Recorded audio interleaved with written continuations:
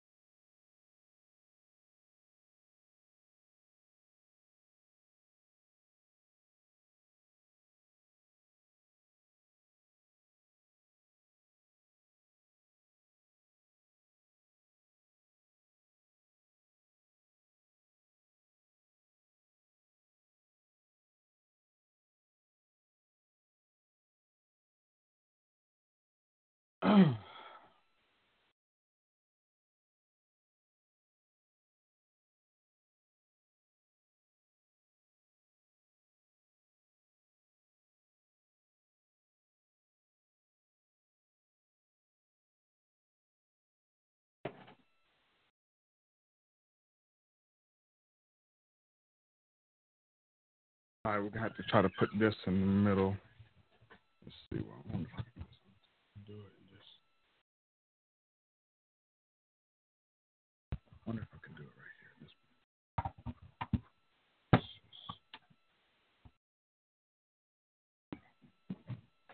here. We're kind of get in the middle. We'll get kind of close. Move all over.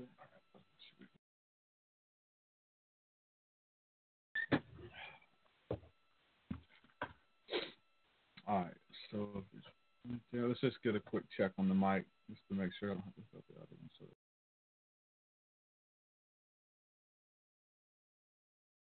Check 1 2. Check 1 2. Go ahead and say something. Check. Check 1 2. So yeah, one, check. Two. All right.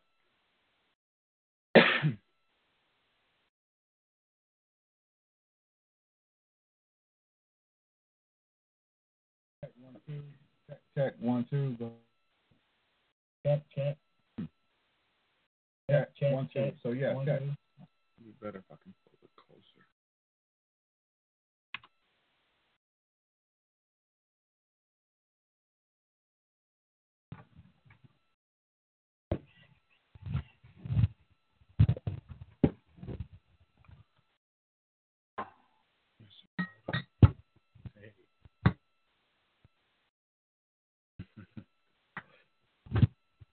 Designed to hold stuff.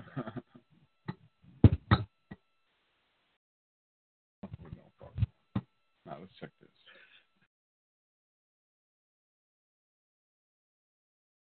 Check 1 2. Check. What's up, Kenny? How's it going? You nervous now? Yeah, maybe a little bit. Be That's all right. right. Here we go. Check 1 2. Regular voice.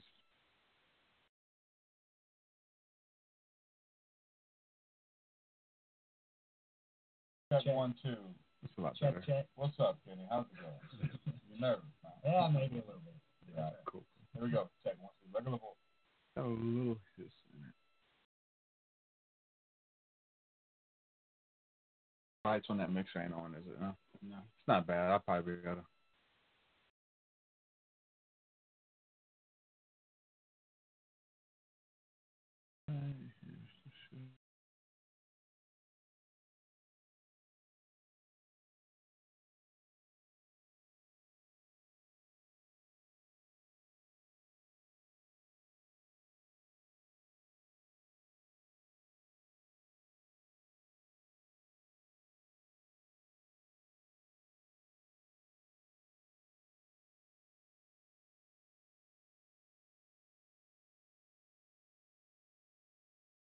All right, ready? Yeah.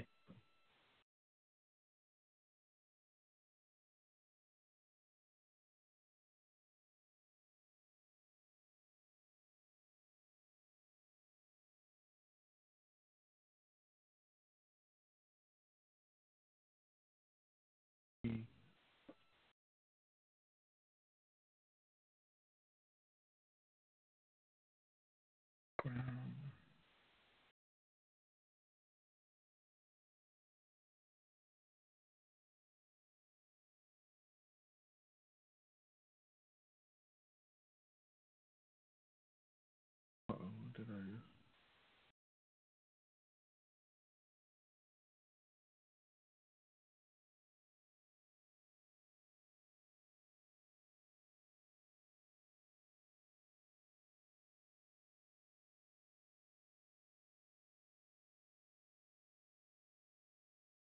That's me.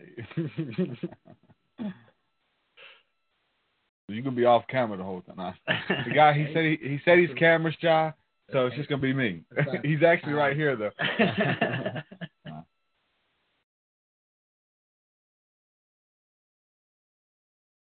All right, so that I want to move it down.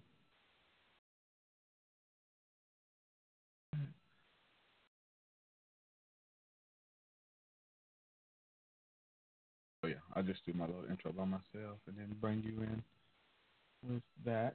Okay, so that even looks different too. So I just need to.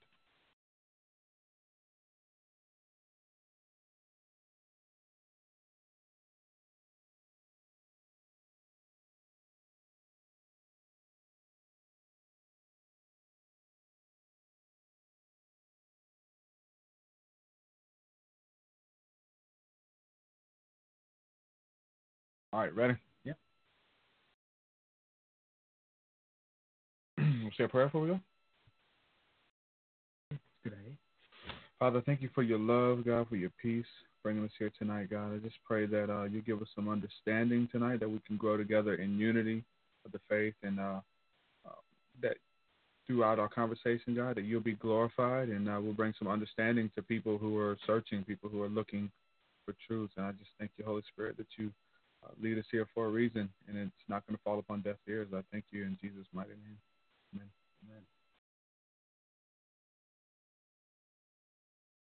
Amen. All right, here we go.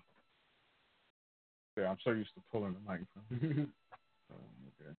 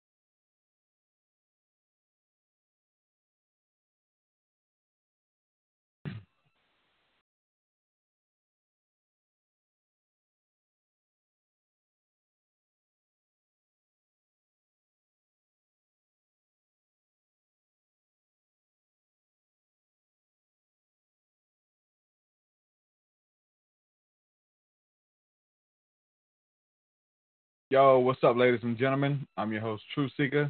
This is the TruthSeekah podcast. Thank you all for joining me, whatever platform you're listening to this on. If you're listening live right now on YouTube and the chat's open to you and you're a part of that whole thing, thank you for listening. Some people consume this on the podcast end. I think the majority of the people listen to this on the podcast. Hello. Thank you for joining us here again with another episode. Got another cool discussion. I got a friend of mine who's joining me here tonight in studio. So it's one of those episodes. I got a couple in studio shows under my belt. Those are always fun. The conversations tends to be a little bit different because you're actually in the same room with the person. The energy is different, and there's no delay, and there's no lag in conversation and cutting people off and things like that sometimes. So I'm excited about this tonight. Be joined with my friend Kenny Rideout. He's going to join me here shortly. I want to say a huge thank you to everybody supporting my work on Patreon. Everybody supporting over at patreon.com/TruthSeekah. You guys have found some value in what I do and what I bring to the table. And I'm so grateful that you guys support financially your hard-earned money, that you believe in what I'm doing and you want to keep me doing this. So I thank you guys from the bottom of my heart. If you want to support what I'm doing and you get all types of cool perks and freebies and awards and all kind of stuff like that, head on over to patreon.com/TruthSeekah. You get extra podcast episodes. You get unreleased music. I'm working on a new album that's almost done, but the songs that I am done with, they're already up there. Every time I get done with a song, I upload it straight to Patreon. So head on over there, check out what we're doing. Also Thursday nights, which is going really good. The School of the Mystics is something that we just rolled out. So this is kind of like the tangible way for us to interact as a community. There's a bunch of people out there just like you. You're not alone. Many people listen to this and they feel like this is their church every week, throughout the week, whatever. Like, people look forward to these shows and they feel a sense of fellowship, and we've never even spoke before. Well, just know that there's a lot of other people out there just like you, man. And on Thursday nights, we connect. We're doing a course together. This is the Basic Keys to Prophetic Ministry, and it's gone really good. Learning how to walk in the Spirit, learning how to discern the voice of the Holy Spirit speaking to you and through you for other people around you. Many of you guys listening are already empathic. You already go to Walmart, you go out in public, and you feel all types of energies. You think you can feel what people are going through, and you don't know what to do with it. Well, this is a safe environment for us on Thursday nights to kind of step out in faith and see what God will do. And it's a safe place. Nobody's wrong, and there's always grace there for us to learn and move in the gifts that God has brought us to. So Thursday nights, the School of the Mystics. Head on over to TruthSeekah.com. Patrons, you're able to be a part of that. Even if you're just giving $1 a month, whatever, anything helps. So patreon.com/TruthSeekah or TruthSeekah.com. All the info's there. Thank you guys for supporting my work. The new album's almost done. Got an album release party coming up. April the 20th is going to be the official release date. I'm doing a concert. It's going to be a house party. The concert is free. So if anybody wants to travel from out of state, you don't have to worry about trying to purchase a ticket to the concert or to the event. The event is free, so you can come up here and hang out with us. We got friends driving in from Orlando, Florida. It's going to be over 8 hours to get here to be a part of this event. So if you guys want to do it, man, it'd be awesome to hang out with me on this special day. So with that being said, thank you guys for supporting my work. I'm going to say it as many times as I can. The new album, like I said, is almost done. The thank you credits, it's just going to be your name. Everybody who's been supporting my work. And tonight I'm joined by a good friend of mine, Kenny Rideout. Kenny is also a patron. This guy believes in my work. He knows me. The scripture says to know them that labor among you. And he's been here with me for a very long time. And him and his family support my work too. So thank you so much, man, for believing in me, man. Welcome to the show, brother. You're welcome. We wouldn't support you if we didn't believe in you. We'll say this. Sometimes, and you're not alone, sometimes he doesn't believe in some of the guests I have on, so he got questions. He always says, you know what, I don't know about that Jordan Maxwell guy. I don't know about James Gilliland, but I believe in you, TruthSeekah, and I see the vision. I see the goal, man. So you're not alone. There's a lot of people. Trust me, I go back and forth with those people on social media, man, trying to explain myself and what my intentions are and stuff. So thank you for what you do, man, supporting me and your family too. So kind of why I wanted to be here with you to do this, because I know with the guests that you have on, and everybody's got questions, and sometimes we forget to just look at the Bible, look back at the Bible, and you're always pointing people back at the Bible and back at Jesus, and it's important that everybody knows where your foundation is and where you're, what you're actually building your faith on, instead of just the individual thing that you believe in. You know what I mean? Yeah. I try to do it strategically, because this isn't a Christian show. You know what I'm saying? You listen to the intro. There's a bunch of Christians who listen. You know what I'm saying? The intro should freak you out if you're not into that stuff. If you're not into the discussion of aliens, ESP, psychic abilities, you should probably turn back now. That's the disclaimer, essentially. But there's a lot of baby Christians who listen, and some of the stuff we talk about may seem deep. It's deep for some people, depending on what level you are. Maybe some things that are deep should be elementary stuff. There's definitely that going on, grown men drinking milk in the churches and stuff like that. And I think that's why some of the conversations we have here intrigues people, because they're looking for some more deeper intellectual conversation that, let's face it, you're discouraged from having in churches. I've been in churches where we're having not heated debates, but where the discussion is starting with other members of the church or elders, and then the pastor will be like, "Hey, y'all quit talking about that." I'm like, "What? We're just we're having a friendly discussion. We got iron sharpens iron, to say the least, Mm-hmm. So to have a platform and a place where people come together to do that, it's growing. I mean, rather this than somewhere else, right? Rather than the Christians who have the questions going to, a Jordan Maxwell, which, there's that, there's that, because, many people. There's a lot of truth in what he says. Yeah. He's just, fallen for the same lies that humans have fallen for since the beginning of time. Yeah.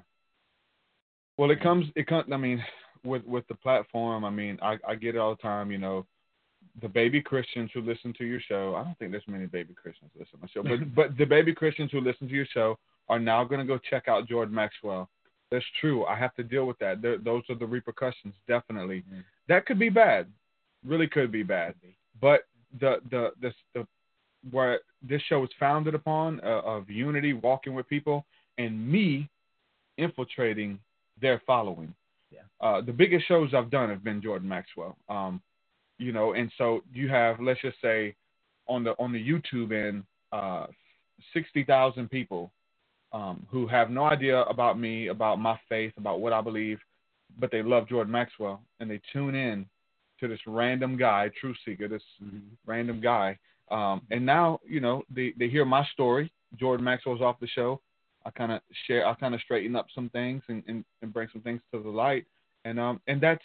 And essentially a lot of times pray at the end of the episodes, and I've gotten those messages where people are touched. They're watching a show about esoteric knowledge and mysticism. TruthSeekah prays at the end. They encounter the living God at the end of a alien episode. Sure, that's what it's about, man. Yeah. And you see that. Yeah, not everybody does. It's not. We talk a lot about not needing the approval of others and living for their approval. If you live for their approval, you'll die at their rejection, knowing who you are in Christ. And so I'm able to, with the grace, to go out and build on top of this stuff. And so I think that kind of leads us to what you wanted to get into tonight, a foundation. What does a foundation mean? The weird thing is, when I approach everything, when I approach the controversial stuff, tarot cards, mushrooms, aliens, whatever the case is, it's upon the foundation of Jesus Christ as my Lord and Savior, of me walking hand in hand with Him daily. When the cameras are off, that's when it really counts. Absolutely. You can say anything when these cameras cut on, but that's my foundation. Not everybody knows that. I have to kind of re-explain that to the new guest. So when people hear me talking about that, I don't think I have to relay the foundation every time. I'm building upon that. So what would you say about how important is a foundation? What is your foundation? You know what I'm saying? Even from the Bible, the foundation, the story Jesus told about the wise man who builds his foundation on the rock, and the foolish man that builds his foundation on the sand. And, you know, when the storm comes, the weak foundation house falls. And that's just, you know, that's... Yeah. If I hadn't had such a belief in God, you know, a few months ago, our house burned down to the ground, lost every last little thing. And that storm could have been enough to make somebody's faith house fall. But I'm not going to let it, because my foundation was strong. I don't understand why it happened, and that doesn't matter, because I know that God's got my back. God's, you know, what it's about. You're going to be tested in your faith, and you got to be careful how you build your faith, because I mean, if it's weak in any one area, that's where the devil's going to come. Yeah. Everything that can be shaken will be shaken, and it's good. Like, it's healthy, right? Because we've built things, we've latched on to things, we've let people ride our coattails or walk hand in hand with people who weren't supposed to be there, and sometimes they could be shaken off of us, man. Even like a dog shaking off its fleas, man. Yeah. You know what I'm saying? Like, the foundations will be shaken, and so that foundation, which is Christ, which is the solid rock, I'm saying a mouthful when I just say Jesus. Jesus is the foundation. Right. That's just not just a name. That's like my whole past, what it means, what it meant then, and what it means now, of the love of Christ shed abroad in our hearts, the morning star. Like, it's so deep now, and you keep growing in your revelation. He's not just your Lord, or he's not just your Savior. He's not just Jehovah Jireh, your provider. Like, that foundation is so much. And in these conversations, not everybody gets that. So we have to kind of restore the foundations or represent them, because people don't know, and it's key. I'm thankful that what I do, I am tactful with it, and there's so many people who have come to faith in Christ, and you know what I'm saying, the love of Jesus through what we're doing here, and not even know that that's what they're getting into. So with dealing with the foundation, man, everything you can build upon it. It's going to be shaken. It's essentially like the wood, hay, and stubble. Everything that we put on, the jewelry, your garments. The Bible talks about like having a garment of praise, and of having like these garments of filthy rags and things, and these different analogies throughout the Scripture that they're going to be burnt. You're going to be tried with fire, and so the only thing that's going to last is the gold and the precious jewels and the gems. And those are the things that are built upon the beautiful foundation of Christ that won't waver. If your foundation is something else, or if it's built on the seashore, you know what I'm saying, when the moon is right and the high tide comes in, it's going to wash out that foundation. Many people fall in the church hurt, and they leave God because their pastor sinned, or their pastor ran off with a woman, things like that. So I would hope that they at least had the strong foundation that Jesus did die for their sins, and, you know, I know the church hurt, but hopefully they're not Jesus hurt, because it wasn't, you know, when Jesus that did it, it was a man. That shows you what people have their faith in when we talk about church hurt. And people like to throw that term around by somebody who doesn't fit in, or somebody who's like stepped away from that. They say you're church hurt or whatever. I think that's a process. I think everybody has to go through that, of whatever church hurt or rejection, just like Jesus had to go through it. You know what I'm saying? Even by the ones he loved, you know, we still go through it, you know. I've been kicked out of a few churches in Mobile. Yeah. Sorry, I can't help it. Tom Morello from Rage Against the Machine says, if you don't have a rap sheet, you're not doing God's will. Like, if you don't have some type of record where you're, you know, causing some type of anarchy, even in a place like a church or whatever the case is, you're not doing God's will. Sure. But it shows you who your faith is in. Like, if you're in a situation and the pastor falls away from God, or pastor leaves and goes to another church because he got a new wife, and you lose your faith in God, well, that shows who you had your faith in. And that's a good shaking. Like, you should be shaken.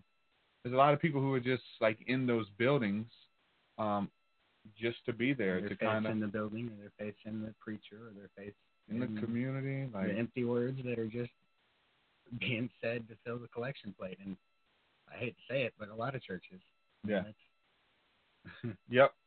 And it's really weird when it comes down to that. But what is your foundation, man? We're talking about foundation in general. Just give a little bit of background of like your story, where you come from, and how you was able to build your firm foundation. Well, it was a long journey. I've been in church my whole life. Shortly after I started going to college, I pretty much stopped going to church. I know that happens to a lot of people. Was it the professors or the partying or what? I mean, well, it was, I'd see those things. I'd see the humans in the church not really being who they told me I should be. And, yeah, that's big. It wasn't all of them. I had some great examples, but then there's some other examples that weren't so great. And then my friends, they can bring it down real quick. Some of them really just weren't Christians and thought all of it was stupid, and those were the cool kids to me that I wanted to hang out with. So that's definitely going to influence you. And I don't know, I just life was rough.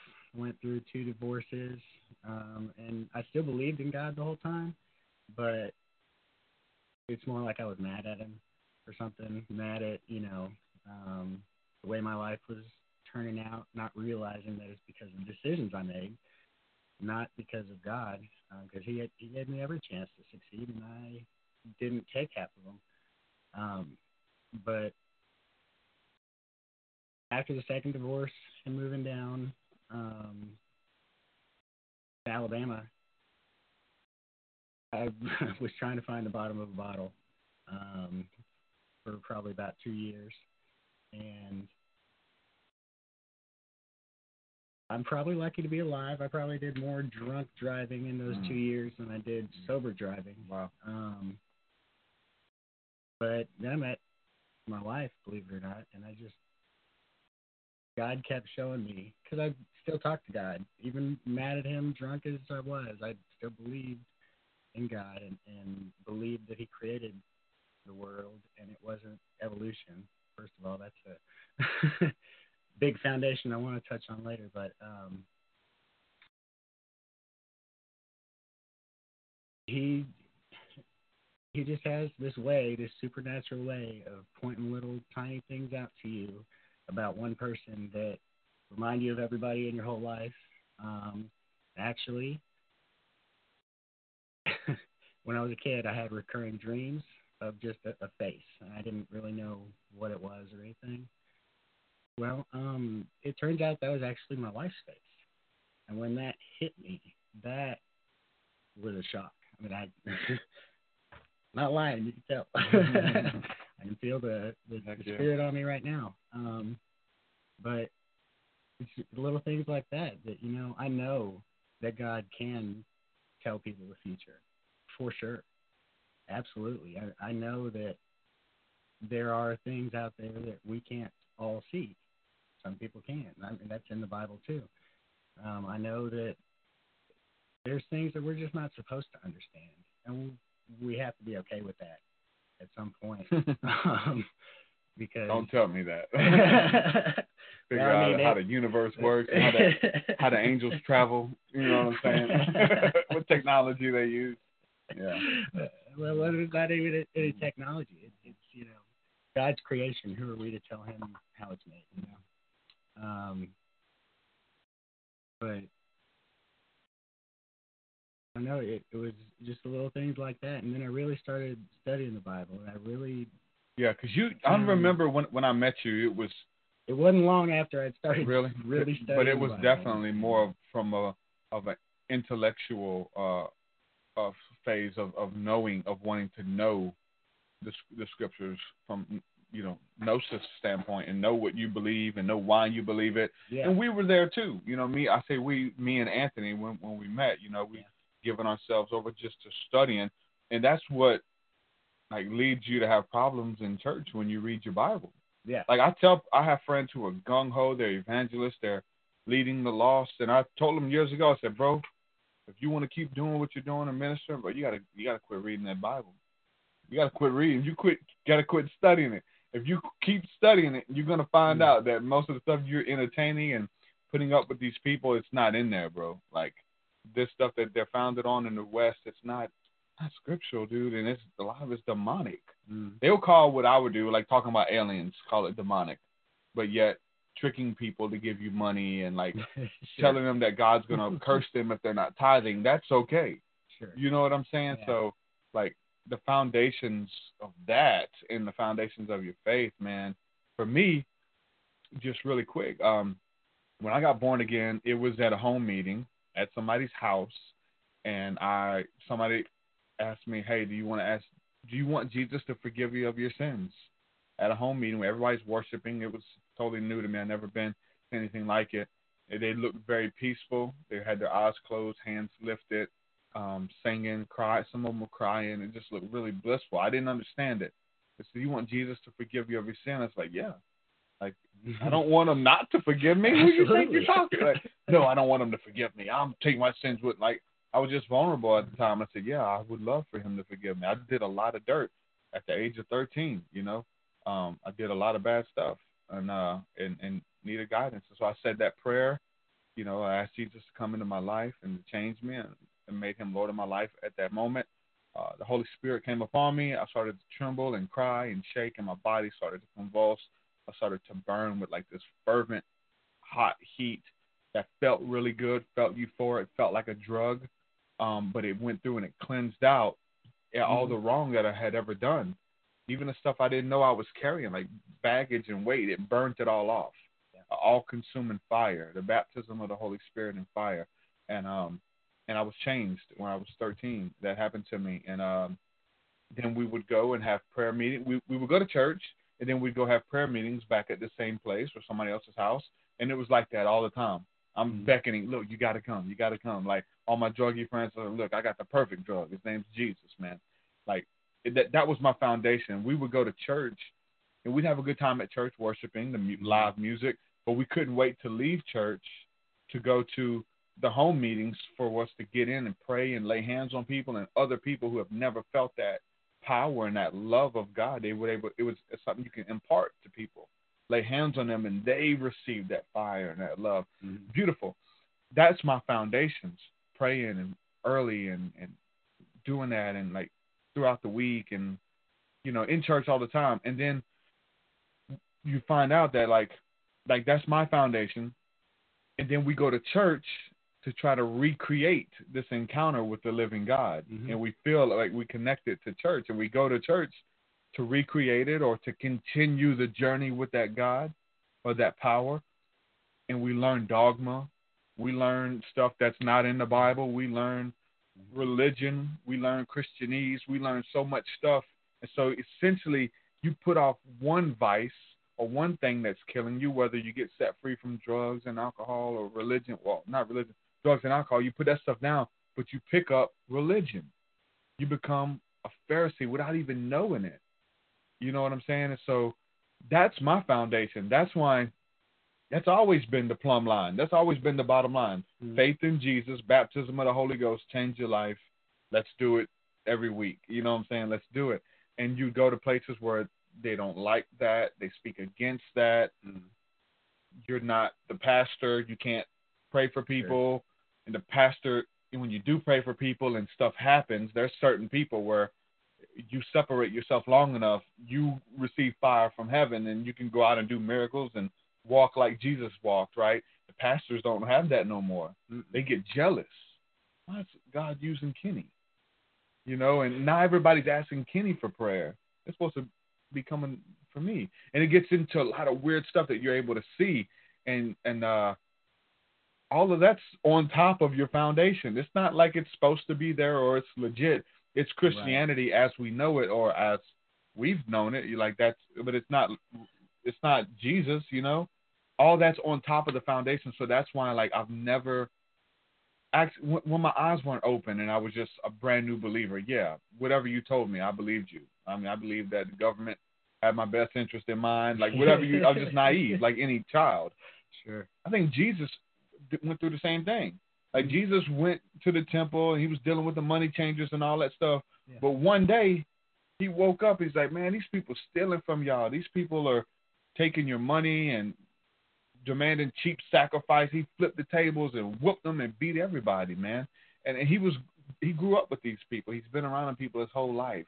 But it was just when something happened, you're able to see, like, man, this is what the scriptures are talking about. Maybe when you become more aware of the scriptures and trying to line up stuff, you know, I think it all comes from a place of innocence of all the exploration, even mine, how deep we go.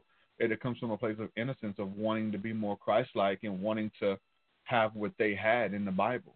And I think Jesus did that on that particular day at that feast because it was the biggest feast of the year. I think that he wasn't in Jerusalem all that often, especially not growing up. And that was like at the beginning of his ministry, pretty much. It kind of marked the beginning of his ministry. And I don't know that it's the first time that he's ever seen Jerusalem, but I know that he only did what God told him to do when God told him to. He is God in the body, and he knew exactly when the perfect time to do that would be, and he had to do that because of he's calling the whole foundations of their religion wrong. They're basing it on money again. They're doing everything. At the time, there was a separate book that was put above the Torah that was the law of the Pharisees, pretty much. Mm-hmm.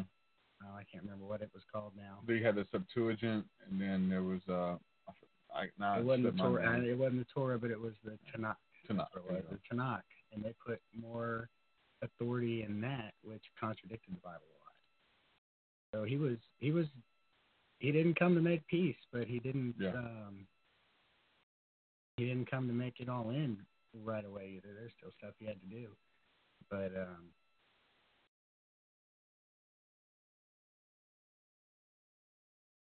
that was a necessary action at the perfect time.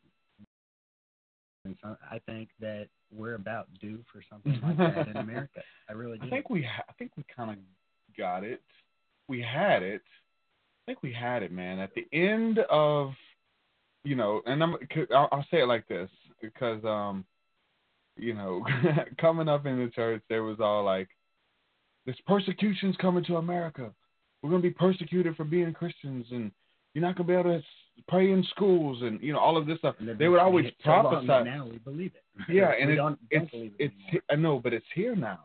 Like, you know, a form of it. At the end, like, I didn't have nothing against Obama, and I try not to get into politics because I understand the circus of what it is, and to make us fight and choose sides, that stuff that they script this stuff. Man, these people are actors, man, you know. Absolutely. But I did see the stuff that they passed at the very end of Obama's presidency. It got really weird, man, with the whole now it's nothing against gays. I had a homosexual on the show the other day, but the whole, you know what I'm saying, gay marriage thing, like they swept that in, the transgender, the bathroom issues, and then it brought in, it's like a Trojan horse at the very end.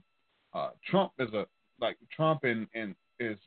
cry from the Republicans and the conservatives like, hey, we got to stop this. Like, he brought all that stuff in fast at the very end, man, and it freaked everybody out. You know what I'm saying? And there was some type of persecution, you know what I'm saying, going on for you to be conservative or be against that. You know what I'm saying? If you're against it, you're a bigot, you're a racist or whatever the case is, you know. So there is some persecution as far as that's concerned from what we've seen. There's something going on, but I think now that Trump's in office and things have kind of calmed down for the conservative side. I don't know if I can still say that. People get mad when we say that. Well, I mean, that Christians are under attack, white they're still only showing us the news that they want us to see. Yeah. I mean, there's things happening all over the world that nobody knows about. And it's only what they want you to see. They only tell you what it's like Hitler said. If you can write history, you can change the world or change the youth and make them believe that they don't even care about us. They're going after our kids now. Yeah. They're trying to teach our kids what they want them to know so that their country will be... Change the narrative. Right. Make all the changes happen that they want to push, that are just killing the country, killing the spirit of America, killing... Rewriting history. Yeah. It's really... History is at the hands of the person telling it. His story. That's right. Like, it's two sides to every told story. By the winners. You're right. The people who lost, they can't tell you. Like, they can't tell you what happened to them. Yep. And we could just see that by looking back at history and just looking at the things that were right. You know, some things are being fixed. I think we look at slavery and how that was just like in the media. There's cartoons that promote slavery and bigotry and stuff that were acceptable, and torture and weird stuff that was okay to the consciousness of those people. Yeah. Like, they were okay with it. You spoke out against that, you were a heretic. You know what I'm saying? That pretty much, you know, you have to go along with it. So we're in weird times. I'll say that much. Someone says that this is the greatest time to be alive. It's very interesting, you know, what's going on. Well, it is a great time to be alive because we get to see the Bible unfold before us. It's playing out, man. I try not to get into politics and stuff and reasoning and stuff, and I try to find common ground with all men. Sure. And be an offense to no one. It doesn't matter to get a fight. Yeah, not over nothing that I can't change. Sure. Or, you know what I'm saying? I can't change that. What I'm going to do about that? I could be an example. I can try to respond with grace and peace towards every situation. But as far as, like, a lot of that stuff, I'm not saying that you can't change it, but as far as what I'm here to do, that's not my fight. My fight's not to debate you if Obama is really a homosexual and the conspiracy theories and stuff, you know, and politics. I believe a lot of conspiracy theories, but then there's some other things that shouldn't even be in the same category because they're tabloid news. Yeah, they're cracking down on conspiracies on YouTube now, supposedly, now that it's out in the light. But they like were catering to conspiracies because it keeps you on YouTube longer. Yeah. They did a study that the conspiracy research and all that stuff keeps people engaged, and some of the stuff these people are entertaining is dangerous for one. I'm not for conspiracy theories, like promoting of some of them are dangerous and wicked for the most part. You know, if somebody's child dies and you're saying, no, your child didn't die, your child's an actor, and you're going on YouTube like making videos and rants saying that's really offensive, man. Mm-hmm. You know, and I've had shows talking about that, but if you're right and you find them to be actors, then you're a hero. Right. But then again, you still don't change nothing. Like, what are you actually changing that you proved it? What are you doing? Like, doesn't change anything. Hopefully, if anything, you open their eyes, open everybody's eyes, so the next time they do it again, you'll see through it. That's the only thing you can even hope to do. I think that's happening. It's happening for me. Yeah. Not to be led down that road, you know what I'm saying? Because I know how evil they are. I know how wicked they can be. So there's nothing like, bro, did you know that they did this? And like, you want to do videos and research and stuff. It's like, nah, like you know, I don't know how many shootings happen in America, but I know that even if the only ones they show on the news are the ones that happen, it seems to happen to a lot of kids. And it seems like they're just trying to scare people in the news to giving up their guns, giving up your protection, giving up your freedoms. If we're free people, then we don't need so many rules to tell us what to do, you know? And I think that's a lot of what Jesus came back for against the Pharisees, too. They're just piling more and more rules so you can't even live anymore. Mm-hmm. That's the point where society just needs to collapse. Maybe. So it can start over and everybody can kind of be on level ground again. maybe part of my passiveness. I'm not passive, but passiveness to like fight them and overthrow them and change the laws and vote and rally and protest. Maybe the passiveness from that is kind of like that I have is from like Jesus. We have like Peter. They're ready to go to war. They're ready like to go fight and overthrow the Roman Empire, and they thought they had a leader that could rally the people to do that. And Jesus wasn't about that. Like, he definitely could have. This man would show up to teach and 5,000 people show up, Because you make a bigger impression on one person one-on-one than you do a million people from a podium. Mm-hmm. Yeah, he definitely understood that, man. Mm-hmm. We're talking about the government of 12 and just dealing with, he had his 12 disciples that he poured into and he taught them and he supped with them and he ate with them. And then he sent them out to go get 12 more. And to do the same thing and teach them. You can't pour into 10,000 people. You can't pour into. Right. Shoot, it's hard to do 12. 12, But that's a big number. But to have a huge group of people that you're mentoring and pouring into, it is hard. So when you have a tight knit group of people like the 12, they kept it at that number. Whether that's how many people you can commit to or whatever was special about that number. That just kind of goes to show you that he cared about relationships, and then it worked. Like, they changed the world. Mm-hmm. Those 12 went on and did their thing, and it just kept discipling. Discipleship makes disciples, and you create disciples who make disciples and go out and fulfill the Great Commission and change the world. And we're here because of that. Yeah. You can make a bigger change in the world just sharing your faith every day with strangers than any politician could in his whole career of being a politician.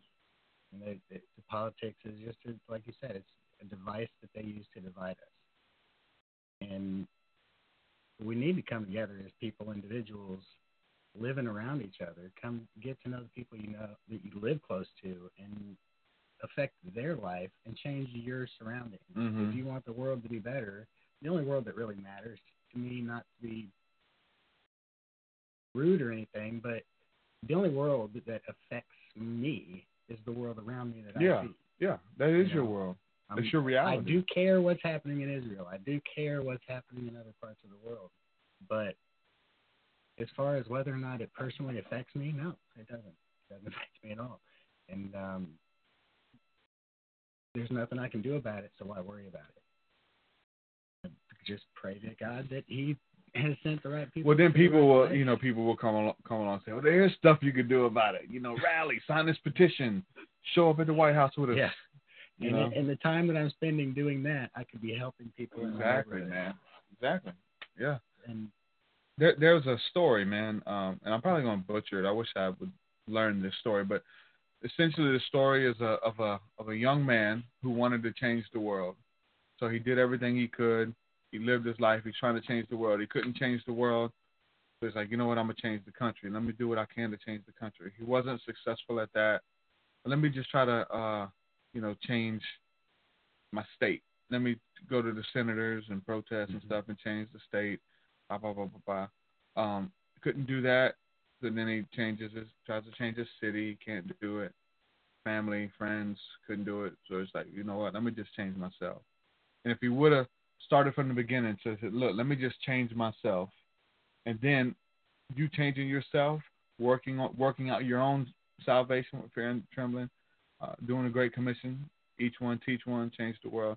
You change yourself, then you're able to commune with people in your day-to-day, change the people who you communicate with, change your friends' lives, your family's lives. Then go out, you're able to change the city, and you're able to reach a larger audience, change the senators and congressmen, mayors, state, country, and you change the world. You're only going to change somebody personally. Jesus said that, right? You know the quote, right? What he said about changing who to go to. Like when he sent the Great Commission, he told them to go to a certain people. Oh, go to anybody that allows your peace to rest on their house. That, but he said, go to Jerusalem, Judea, Samaria, and then the ends of the world. So it's like start here, then get a little bit broader, bigger, and then the ends of the world. So start here. Don't like. There's so many people. They're like, man, I want to go to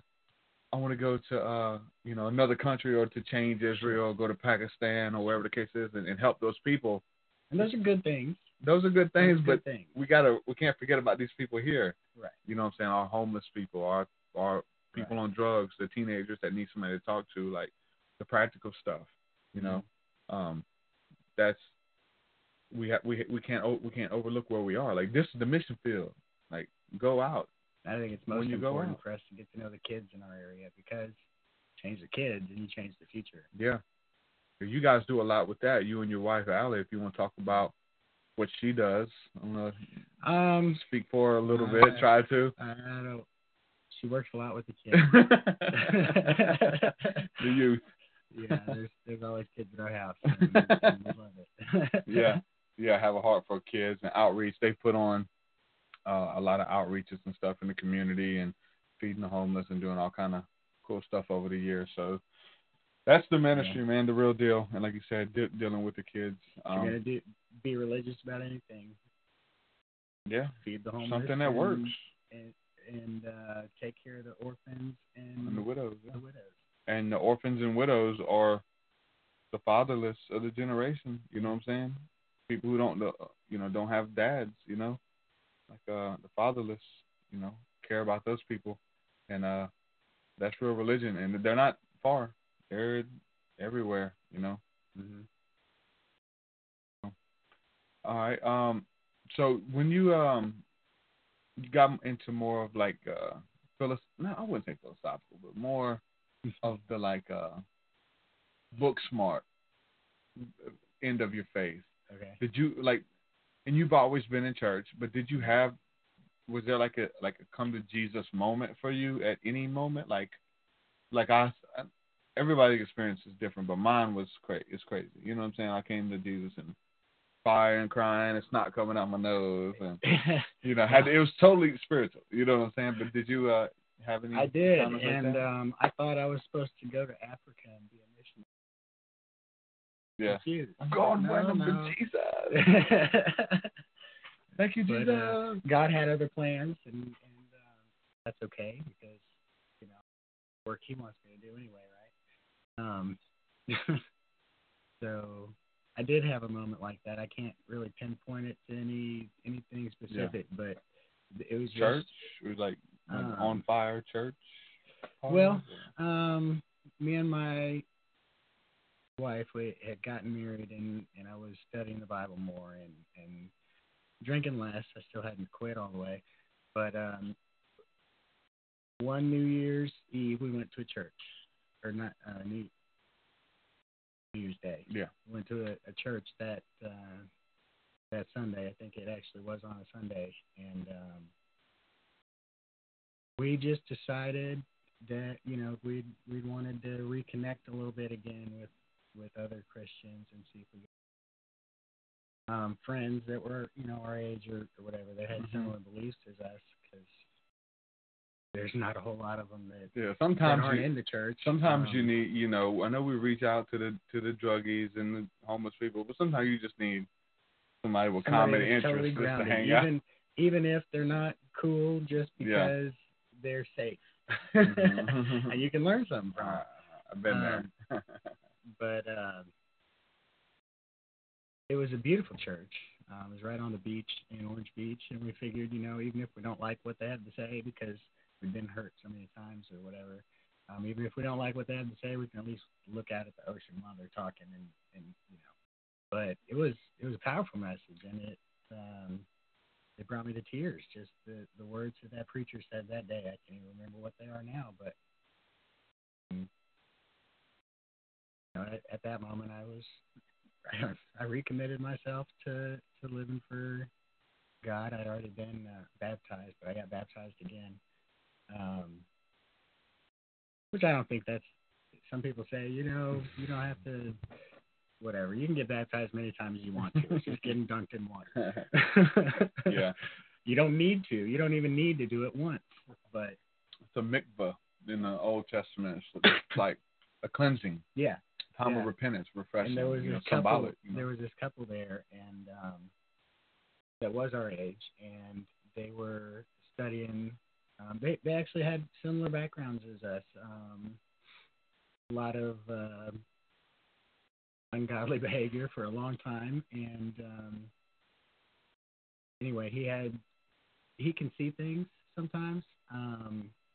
Like he can see, I guess, auras kind of a little bit, or how to describe it because I can't see it. Yeah. But he said that whenever we got baptized, because we got baptized together,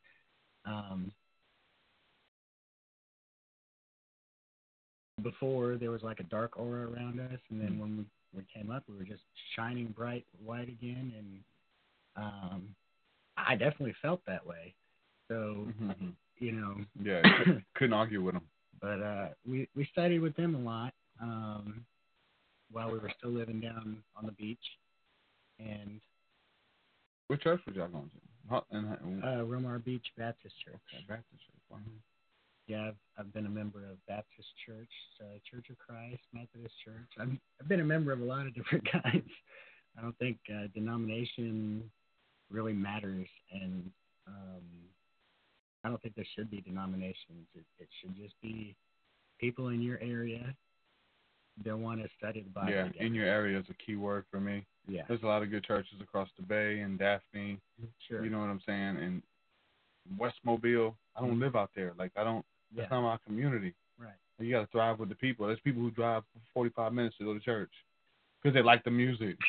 To sit with people that they're not going to see the rest of the week. You have no idea who these people are. There's absolutely no accountability, and there's absolutely nothing that a church family is supposed to be for you. Because if you're too far away, you just can't really be a family with them.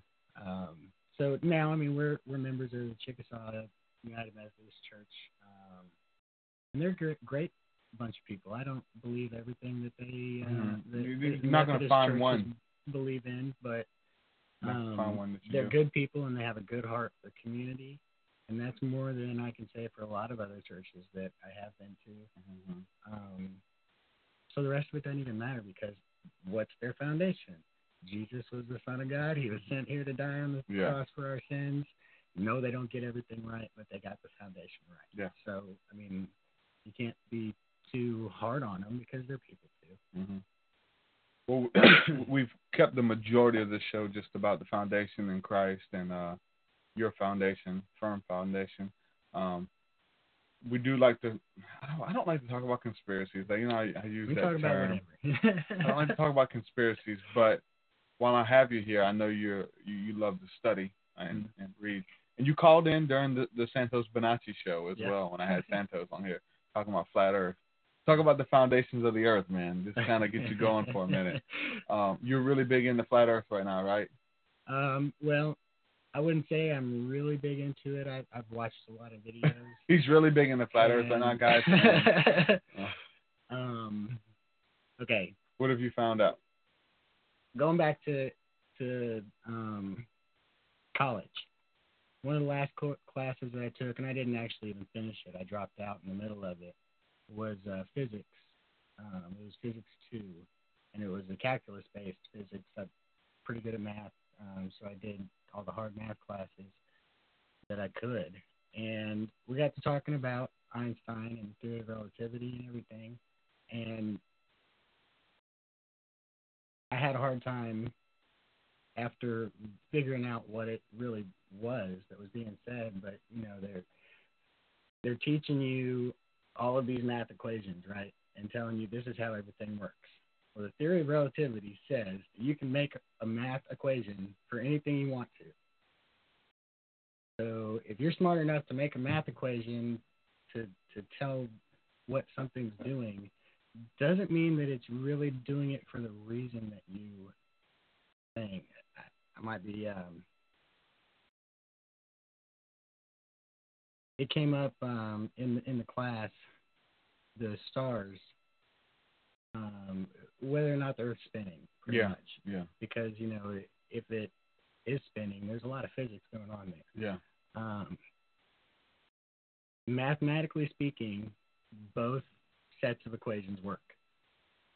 Yeah, you can, all the ancient devices, like the anti-Kite mechanism or whatever, ancient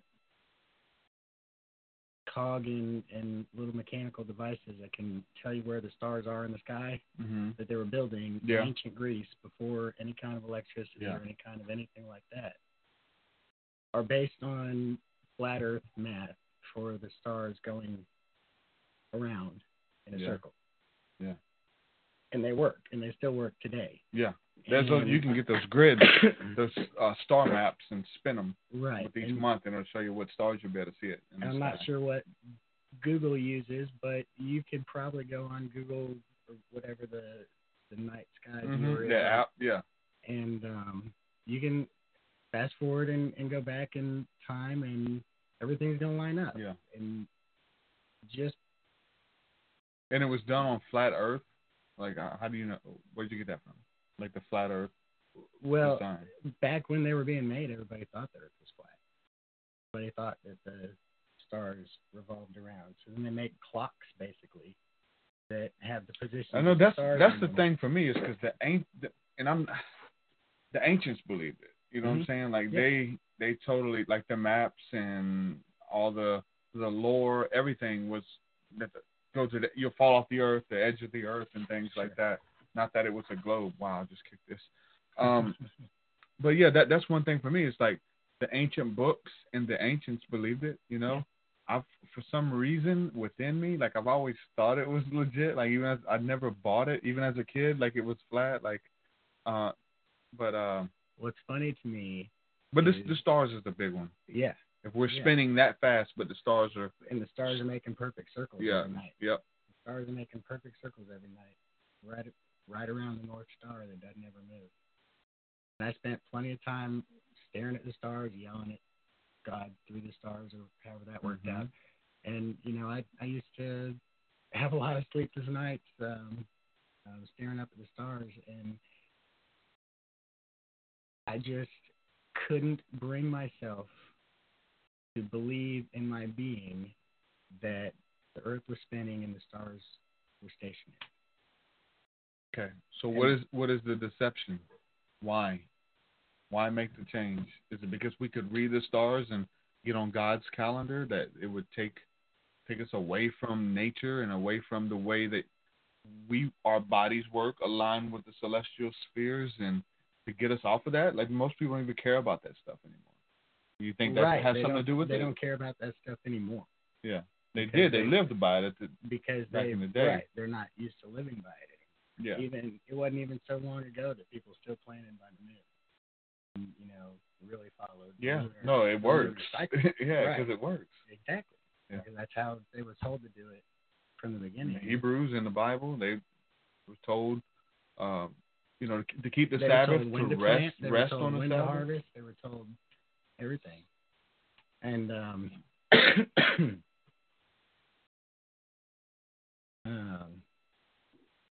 dude, I just totally lost what I was going to say. So why did they change it? Why? I mean, what does it benefit?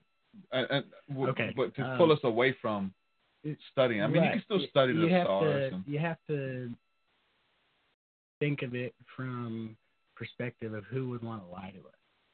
Mm-hmm. And the powers that be, the powers that be in the earth, spiritually speaking, is Satan. This is his domain. Yeah. The devil has been given free reign, and he puts little thoughts in people's heads here and there, and they come up with these ideas that they think are just brilliant, but it's really an implant. And one little lie here and one little lie here to just the right person is going to say it over and over until it becomes truth. And you change the whole dichotomy of everything. You change everything. Yeah. If the Earth's flat versus if it's a globe that's just spinning in space, going, just happened from nothing, from a big bang and a big explosion, and everything just happened to magically come together, versus a flat Earth with a dome on top of it that's obviously a creation. That is a big enough reason for that's doubt. That's what he does. He throws doubt in there. Oh, it's not a creation. It's just a big ball in the middle of space that just happens. And that would be one reason from the very beginning. And then, since now the Earth is just a big ball that's floating in space that magically appeared, well, now all the life on it magically appeared too. So we evolved from bacteria, pond scum. fish, yeah. And I've never been able to believe that either. I'm like everybody else, man, when it comes to like evolution. It's like, why aren't monkeys still evolving? Right. Like, I want to see a monkey. Show me because it takes in millions of years. Well, eventually one of the monkeys is going to turn into a human, Speaking of millions of years. Don't give them guns either, those monkeys. They're smart. It occurred to me not too long ago that, because I do watch a lot of a variety of different things, not all flat Earth. So there's a lot of people that are picking apart different what do you call aspects of science. An early earther? A young earther? Is that what they call it? Well, I guess, yeah, somewhere around there. I mean, I don't know exactly how long a day was during creation, but I do know that the sun wasn't made until the third day. That's my thing. With how many days, a day is like 1,000 years. Right, but the sun wasn't made until there were plants on the earth already. So there was already day before there was the sun. What about the scripture that talks about the earth being destroyed at one point and was like replenished? Do you know that? There's a couple of them. I think people are trying to read too much into it and sound smart and sell a book, to be quite honest. Because, in Genesis 1, because we put a period in our Bible. Yeah, there's no, there wasn't any punctuation, so we don't know where the stops in speech would have really even been. But just because the Bible says, in the beginning God created the earth and or the heavens and the earth, and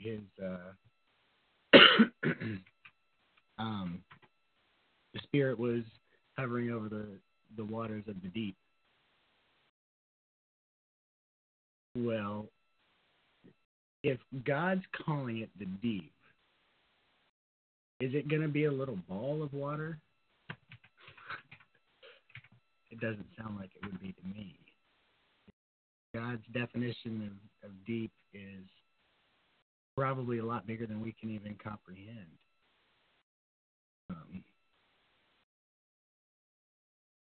But that's a side point, I guess.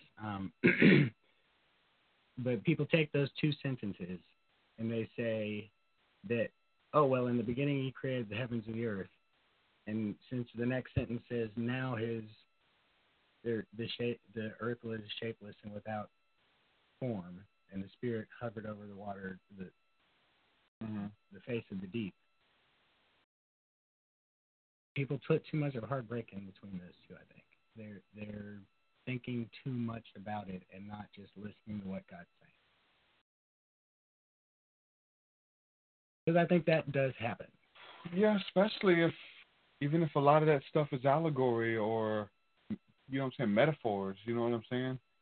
Adam and Eve. I mean, there's scriptures that read in Genesis 5 that says he made man and called them Adam. He says he made man and female and named them Adam as a people, like this Adamic race. And maybe this gets into a lot of stuff, and I've studied from many perspectives of the earth is here. He made the garden, and maybe that's his dome. This is the garden, and I'm gonna make a people for myself. And there's already people groups out there who created them, where they came from. No idea about all that, but he made a people for his namesake there, and then they ended up leaving the garden and going out, and there was already other people. They ran into other nations, and they looked different. I've heard some of that. It gets really, the thing for me that brought me wasn't a documentary or listening to anybody else, was just my personal study. That one scripture, really, at the end of the verse where it says, he made man and female, he made them male and female and called them Adam. I was like, damn, that's the Adamic race. He made them. And he called him Adam, but not just as one man, you know? To that point, the Hebrew word for man or mankind is Adam. Mm-hmm. So, to me, that would just say that he called humans human. Mm-hmm. He named the human race. What about Eve? Adam named Eve. He called her Eve because she so was God called them both Adam. We don't know. We're exploring. We're speculating on. And the what thing is, though, God said at the beginning. the thing is, and this is what gets me, and I kind of pull my cards out of it. I don't think anybody knows. No. So to fight you and Kenny, get out of my house. Right. You arguing with me over there. You know, some people there's people who do that though because they know they were there. The Bible says this. This is only what it says. Man, there's so many ways. You wouldn't know that unless you were a Berean, unless you were given over to studying those scriptures and say, look, man, there's a lot more ways to looking at this, and a couple of them make sense.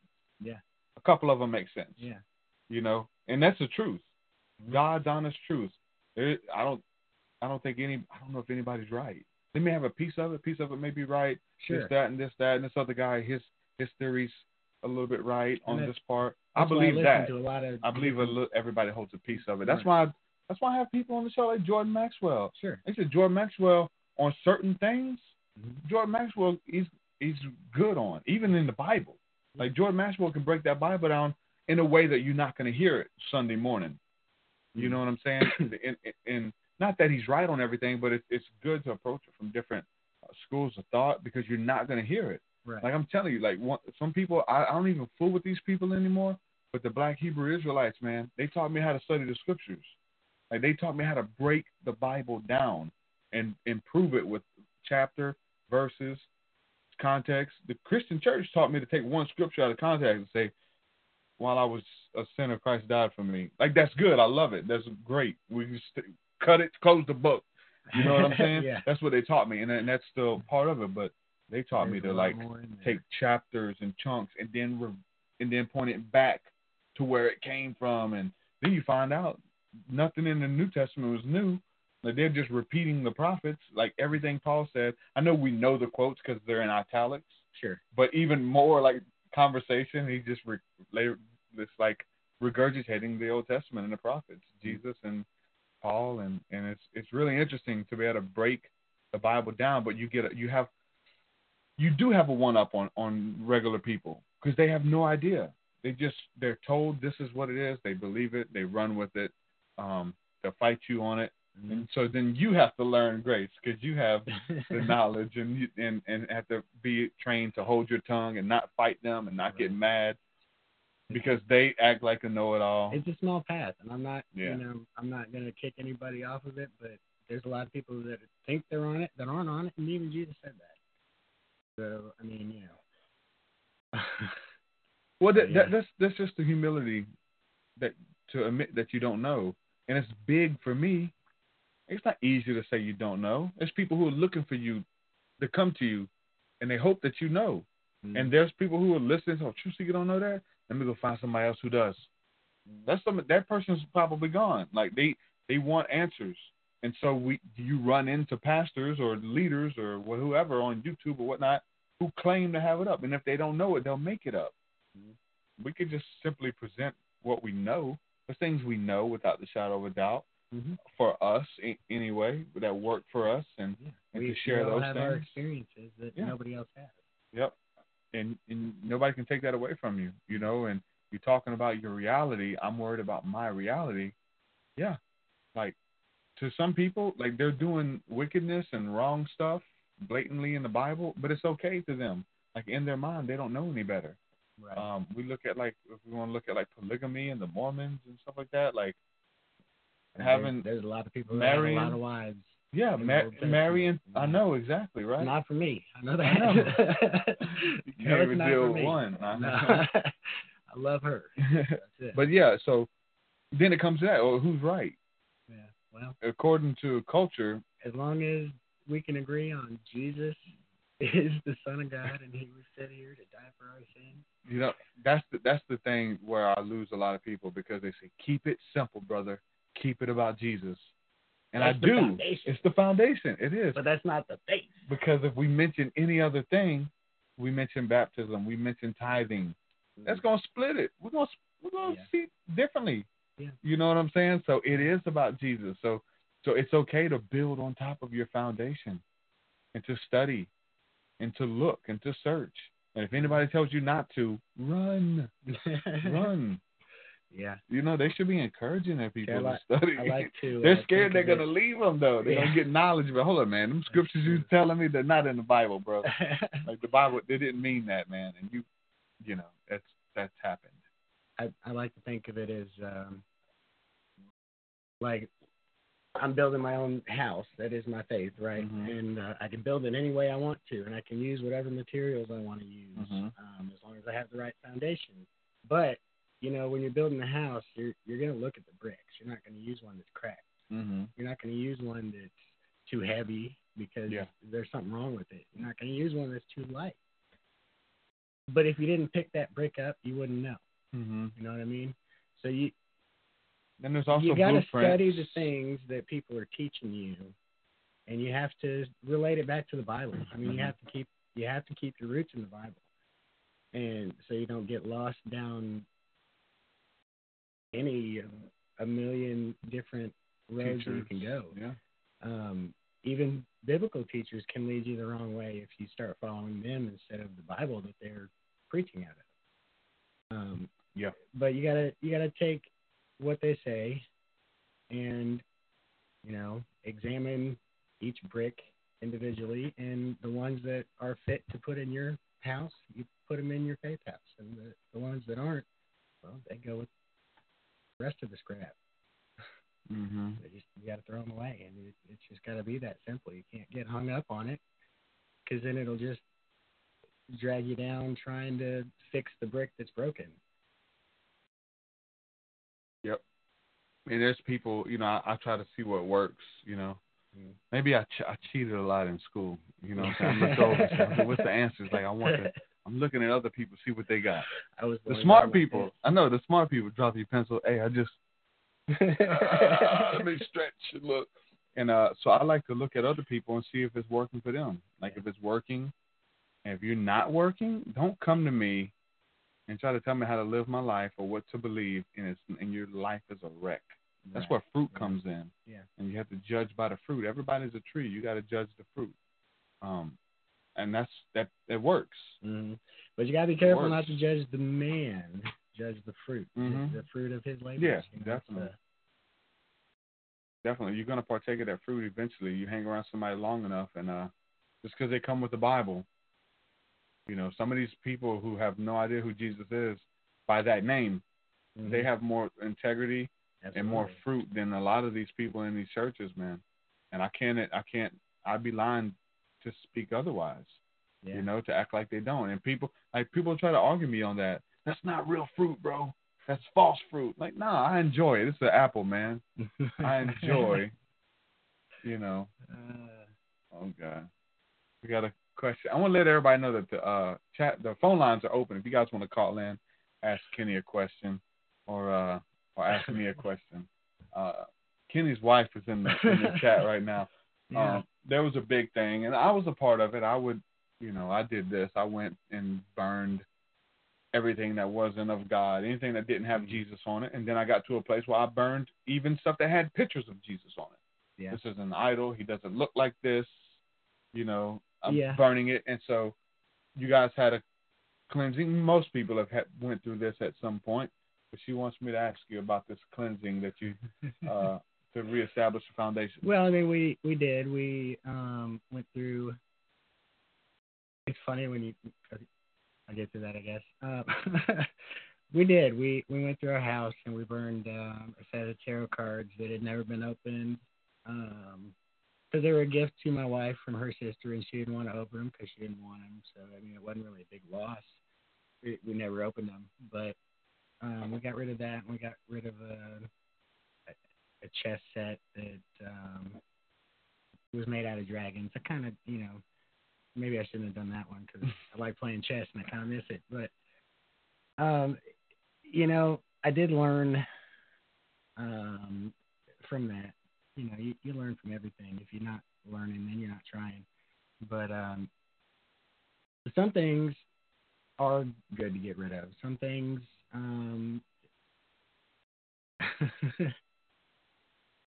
okay. We were under some pretty heavy spiritual attack.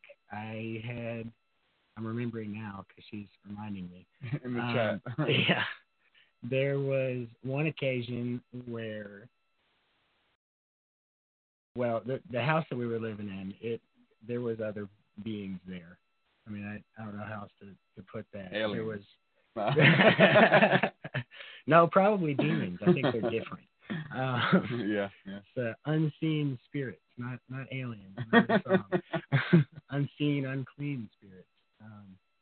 But we did have to cleanse the house, and there was a few times that I had to call on Jesus, and I do believe that they left. And maybe they were coming in some doorways that we had opened or whatever, and we had left unchecked. But I mean, there was crazy stuff happening. Stuff flying off the top of the fridge. My cat flying through the doorway right in front of me. For real. I think she was pregnant. Somebody threw that cat. We still have one of her babies. But yeah, that was a weird. Me and Anthony talked about that. I'm not Anthony. Me and I don't think I'm talking about that with Anthony. But me and Dano talked about that, and because we've been through it many times, and even looking around, somebody came in the chat a while ago and said, "TruthSeekah, you got a cool room. Your room looks cool." I got a lot of gaming posters. I've got a deck of tarot cards. I've got some, sacred geometry pendants and pyramids and all kind of just cool stuff. I think it's cool. But there would times come where I would when you said you guys were under a spiritual attack. When you're under a spiritual attack, you get to a place you're like, I need to get everything out of my life but Jesus. So you start looking around. There would be times where maybe even for those watching on camera, this cup has Monster High, monster teen dolls for kids with monsters, Frankenstein, vampires, Dracula. I know people who they wouldn't drink out of this. They couldn't drink out of this. I've been there. And you start, and it's not that that cup has any power, or those cards. We talked about that last weekend. Those tarot cards have any power? Those Christian tarot cards, by the way, have any power? But you start searching your life and I'm under such attack, or I want more of God, and it's symbolic. God, I want you more than this cup. I want you more than these video games and these posters. And you start getting rid of everything. I remember my earrings, these plugs. I took the earrings out. I don't want none of this. I just want Jesus, throwing everything away. And I'm not the only one. Many people have been down that path where you're searching your heart and you're looking for stuff that doesn't glorify God because you want to get closer to God. And that stuff in your life, it's powerful because it's symbolic and it represents something. Not that it has any power to begin with, but maybe if there's witchcraft books or certain things and you're not trying to entertain any of that stuff, and what you relate those thoughts and what they mean to you, you're getting rid of it. I mean, there's times I've gotten rid of my Manly P. Hall book. I got first edition signed books, and we talked about that too. And I've burnt them. I've gotten rid of them. All kind of stuff. I've lost a lot. And I'm not the only one. Other people have done it. We need to talk about this openly. Some of those things. It's natural to feel that way. It's not natural. Regular people don't do that. It's people who God's working on your heart, man. Right. It's a sanctification, inner working. That sounds crazy. I think sometimes it is a good thing to do that. It happens a lot. Sometimes. Scriptures, the Corinthians that took all of their. Yeah. What are you talking about? The books? Mm-hmm. All of their Acts 19, 18. Okay. Yeah, and that was my scripture. Yeah. Yeah. It's not a bad thing to do, but you also have to think about that was their religion. They based their beliefs on the tarot cards and the witchcraft and the magic and the things that they were doing. Yeah. If you base your beliefs on it, you probably do need to burn it off. Because that's not the right foundation. I get accused of that. That's not the right foundation to build your faith on. Yeah, that's not the foundation. Right. I think I get accused of that I don't follow the Holy Spirit, that I follow magic, that I follow Manly P. Hall and these people who I do admire for different reasons and I appreciate. I get accused of being a witch, and I've led those rampages where we burn the books, and I've burnt my books on many and many and many occasions, and so I should have something to say at this point about burning books. I've done it, and now I have books, and they're fine. I leave them, I read them from time to time.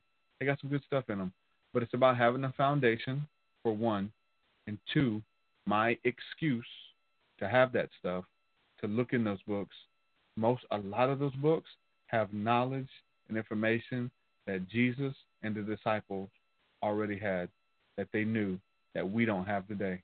You know what I'm saying? That whether we're talking about the Testament of Solomon, that's considered a magical writing.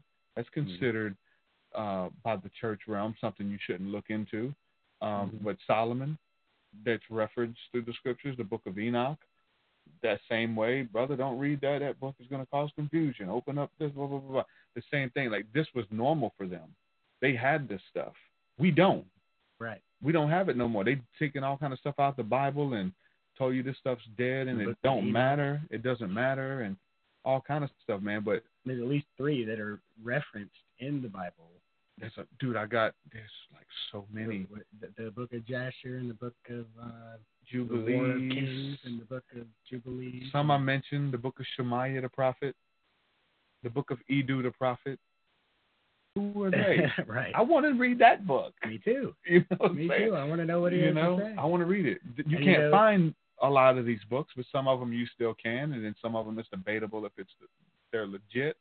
But the same could be said a lot of times with the Bible. They thought about taking other books out. They almost took Jude out. They almost took James out. Jude, because it referenced the book they took out. Right. Jude references Enoch. Yeah. So they almost took it out because they, so then you ask yourself, why? They took the book of Enoch out because it's totally a flat earth book. And it shows you who they're worshiping. It talks about angels openly. It shows you who they're worshiping, like the elite and the universal religions. Yeah. Like it shows you who they're worshiping, those fallen angels, man. Absolutely. And that's why they took that stuff out. But I'm curious about that. I want to know what they had. I don't want nothing more. I want to know nothing more than Jesus or nothing more than Peter or Paul. Right. I want what God has for me. But those were some deep individuals. Mm-hmm. Those dudes were deep. Like they knew a lot of stuff. Their practice was legit.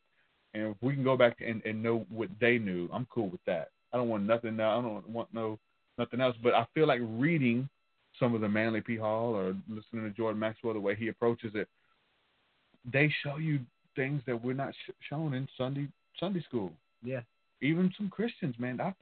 There's some crazy stuff in the Bible that I've never heard people talk about, in reference. Because you don't have a frame of reference.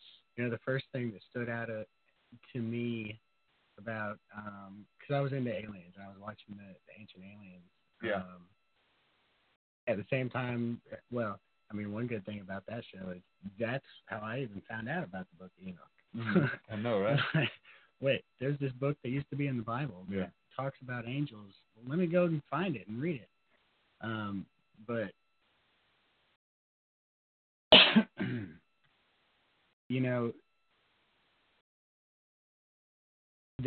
anytime that it's talked about how angels come down to earth, the people that they come down to either are physically affected or absolutely, as soon as they see them, know what they are, right?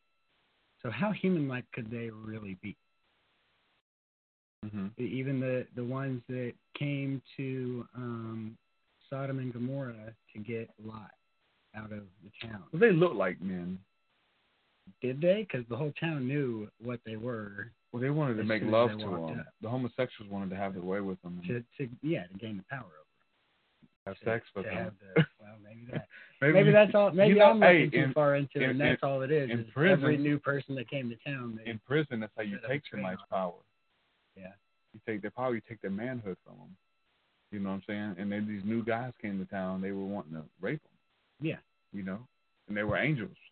And Lot knew that. Look, if you guys take these angels, we're done. Even Lot knew before he knew who they were before they came up to him. He recognized them from afar. Yeah.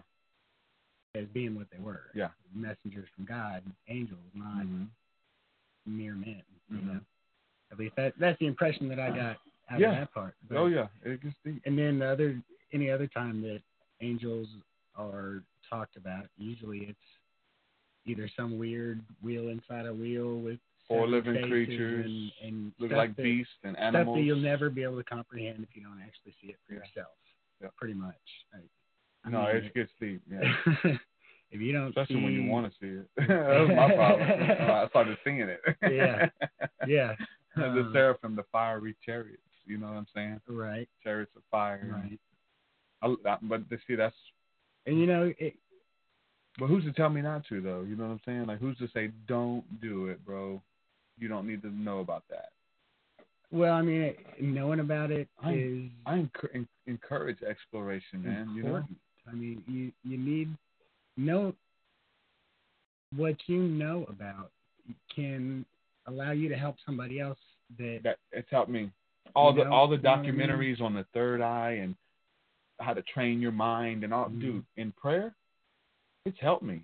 I've seen manifestation by believing it, willing it, and knowing it. And there's teachings that, in many cases, aren't even Christian.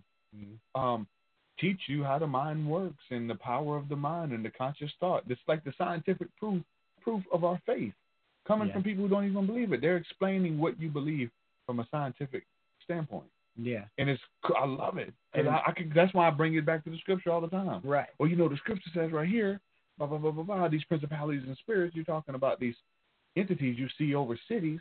But the Bible talks about principalities. They're over regions. Yeah. And they have, this person I'm talking to has no idea what the hell I'm talking about. They've never read the Bible, but they're saying stuff that's written for thousands of years, Mm-hmm. I love that stuff. Yeah. And it's, I've been watching a lot of things about aliens and stuff recently. And I guess there's however many different races that people think that there are of them, and reptilians and Nordics, blue people and whatever. Blue avian. Yeah. Gonzo. And, from the Muppet Babies. Looking at things from a flat earth perspective. Yeah. How silly to think that there's beings that came all the way from those little teeny tiny lights that are in the sky. You know what I mean? There's not another planet. If there's not another planet out there for them to be from, then what else could they be but what the Bible says they are? You know what I mean? Mm-hmm. And that being said, just because they said, well, we came from that star system up there, we also know that angels have fallen, first of all. So it's possible that that's a fallen angel.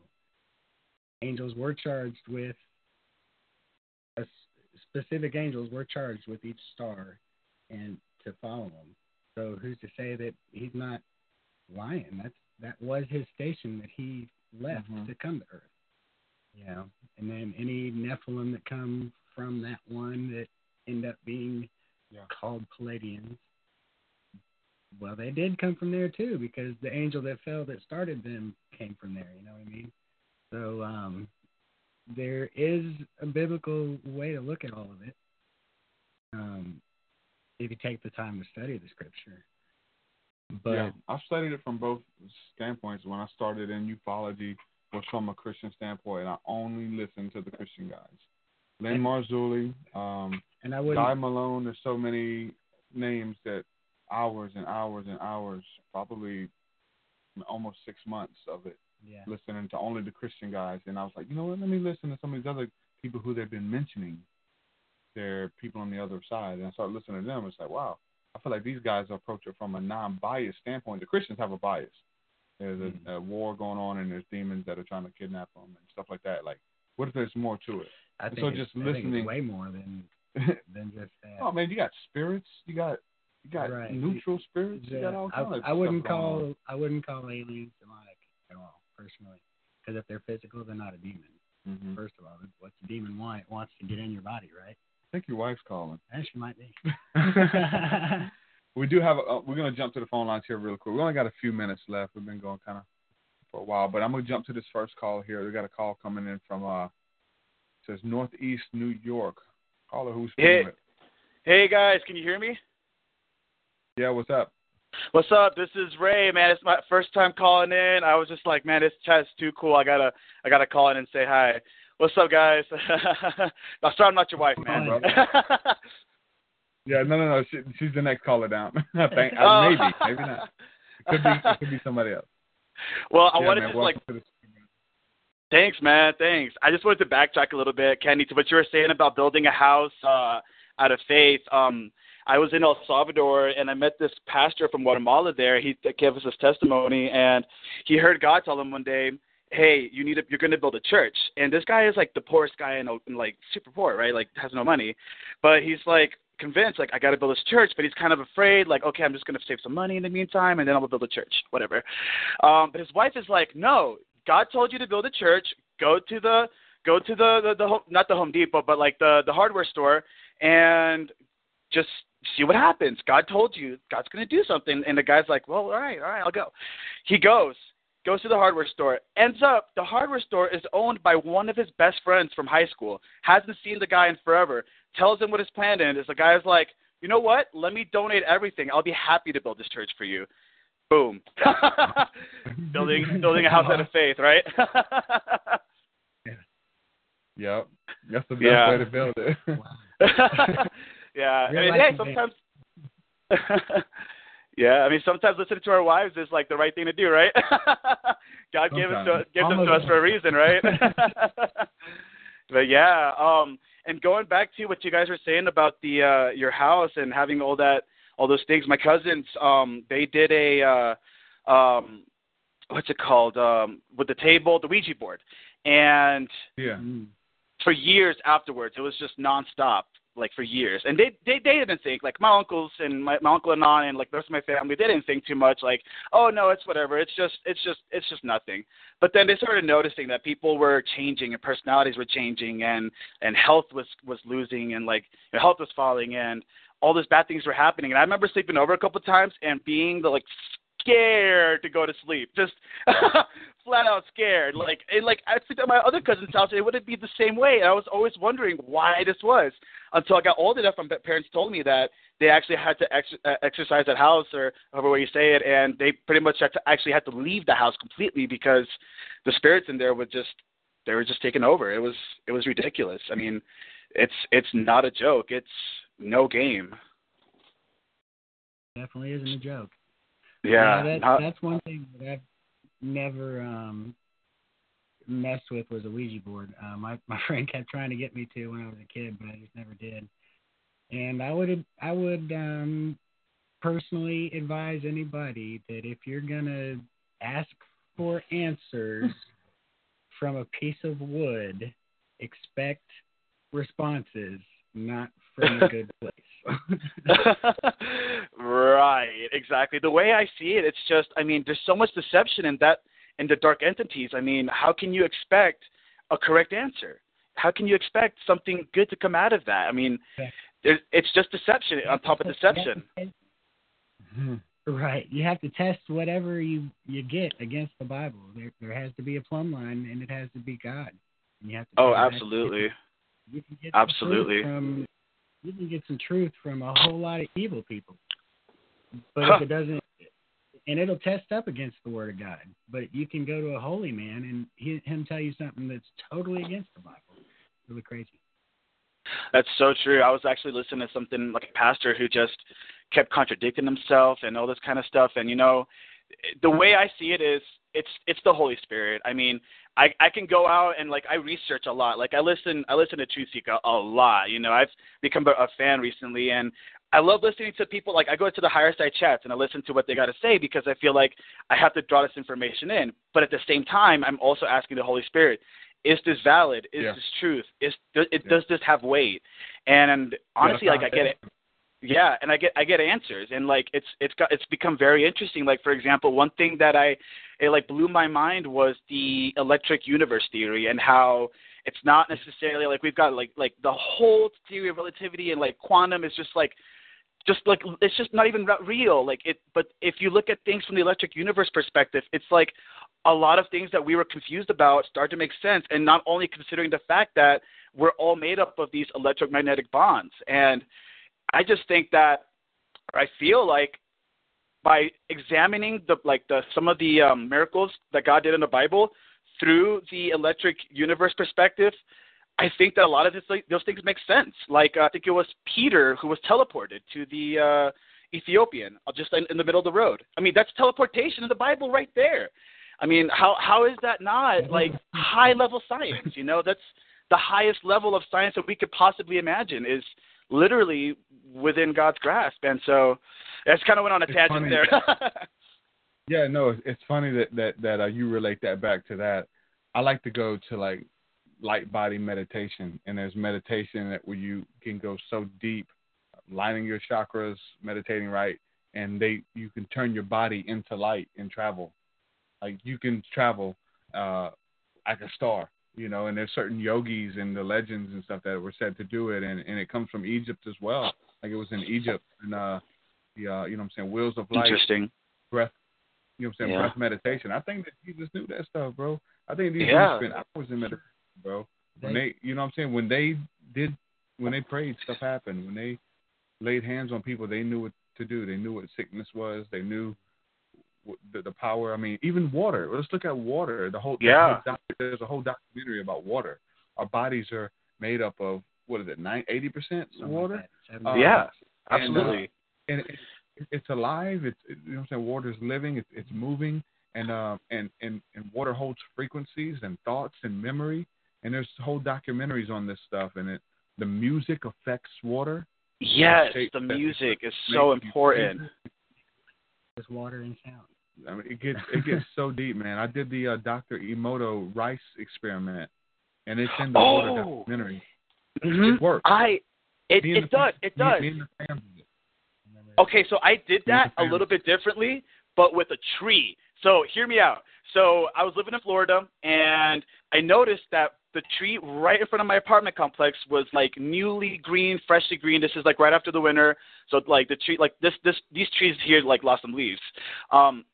So this tree just was newly green. The spring is barely starting, and everything else is dead. And one of my buddies mentions it, like, "Hey man, look at your place. Like right in front of your place is where this tree is alive." And I'm thinking to myself, that's because there's so much love in my house, and that's because like my wife and I are working hard to create this beautiful relationship. And I think that that's literally radiating out, and I really do believe that. So I decided, you know what? Let's see if that Dr. Emoto is true. I went up to the tree across the street, and I said, "Aaron, since we can see the street from the apartment, every time you see it, pray for it. Every time you walk by it, tell it you love it. Every time you get close to it, touch it and pray and say, I love you." So we did it. 2 days later, that thing was fully green, new leaves everywhere. Everything else on the street, dead still. Yeah. I mean, my friend saw that too. My friend is not a believer. He saw that. He was like, what? That actually just happened, man. Yeah. I mean, when you see in the scriptures when Jesus prayed for the blind man, and he got a little vision back, and the first thing he said, "I see men as trees," you know. Wow. And you know what you said about Jesus, going to Jesus and talking about the light. Yeah. I think one of my favorite things about Jesus is the fact that the man literally went Super Saiyan in front of the apostles. Like he literally started radiating light, became powerful. Like right. But like he became powerful, showed them like a tiny piece of his glory, stopped, and then said, "This is not how I'm going to save you guys," and then gave himself up. I think that's to me is the epitome of love, is to show that you have the power, but to do something that is just sacrificing yourself instead of becoming the powerful one I think that's like the ultimate love. You know what I'm saying? Yeah, you know what's deep about that for me? Like that was the first time that he brought them up to where he would go to pray and meditate and spend time with God. He brought, was it 3 of them, I think? James, Peter, and John and Peter. James, John, and Peter. He brought them up there to the Mount of Transfiguration. He went there a lot. Like he went into caves and on top of caves. Who does that?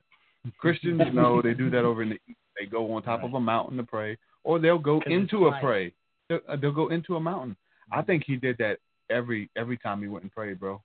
I think when he went away to pray, that he was communing with Moses and Elijah and those who went before. I think they were teaching him and instructing him. And I read that. And I was like, you know what? What you know what I'm saying? What's happening in his meditation? Then I was watching Star Wars. Yes, I was gonna say they're like Jedis.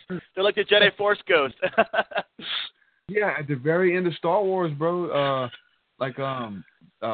Obi-Wan was being led by Yoda into the sunset. He's like, where are we going? He said, look, follow me.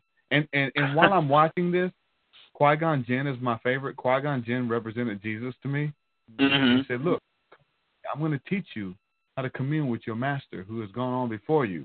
He said, Qui-Gon? I put that in one of my songs, at the end of one of my songs. And I was like, what if Jesus, bro, when he was meditating and praying and for hours, not for 10 minutes, for hours, watching and praying, fasting and praying, angels definitely showed up. I think that he was communing with them.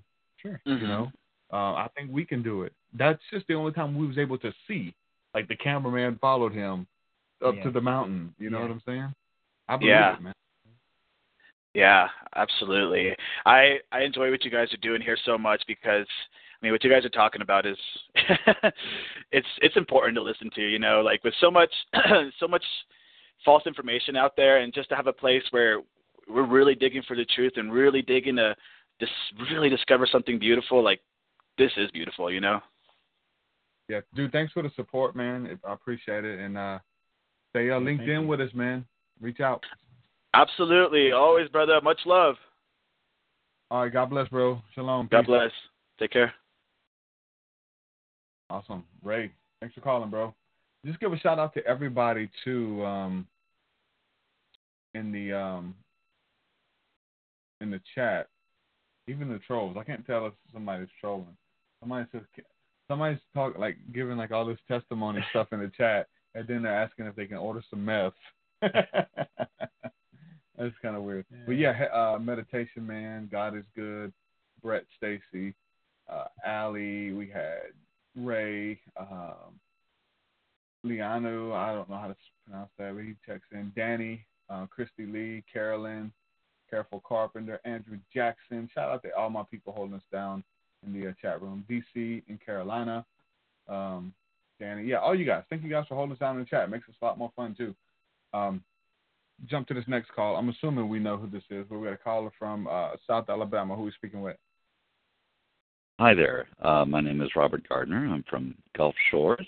I know Kenny and Allie and just love them to pieces. Kenny is a great young man of God, and I'm so happy to see him doing this. Allie gave me a little personal message there on Facebook, and I thought I'd tune in before I went to bed, and just so happy to see you guys exalting Jesus Christ and, you know, just the wondrousness of God, how he is so far beyond our understanding. And it does my old heart good to see your generation carrying this torch. Yeah. Well, thank you. How have you been? It's been a long time. Oh, been doing good. Way back a while, I got into the pseudepigraphica when I dialed in. Y'all were talking about the book of Enoch, you know, and Jesus called himself the Son of Man, you know, because of that book and others that the people were reading in that day in ancient Judea. And those were some wonderful books. They weren't scripture, but they were wonderful. You know, it's like Billy Graham writing a book on angels. Good stuff. Not the Bible, but really good stuff that we can learn from. And it's good to learn from those things and learn with discernment from it. And I'm so happy to see you guys digging in. Amen. Look, So, this is actually the associate pastor of that church in Orange Beach that I was telling you about. Yeah. Right, and it was his sermon that brought me to tears that day. So all things work together, man. He's got a real special place in me and Allie's heart, and definitely. we're definitely thinking about y'all a lot, and we love you, brother. Oh, well, thank you so much, brothers. I just wanted to give you all a word of encouragement. It's an amazing world, and it's much more than any of us can ever grasp, and eternity, my. It's even more than that. We see through a glass dimly, even in this present world, and that which is to come is so awesome. And Jesus is responsible for getting us there, and I am so happy. I am so happy. It just about makes me weep to see guys your age going at this. And y'all just keep the faith, brothers, and keep on persevering and fighting the good fight and doing the good works. Do not grow weary of doing good. Thank you so much, and in God's name and in Jesus' name, I just bless you and hope you all will keep on doing the things you're doing. Thank you so much. Thank you. Thank you. Awesome. This is a stamp of approval, man. Yeah. Kind of seals the deal. You give your story, and then, when's the last time you talked to him? We're still friends on Facebook, but last time I talked to him, I don't know, it's been maybe a year since we've been down there.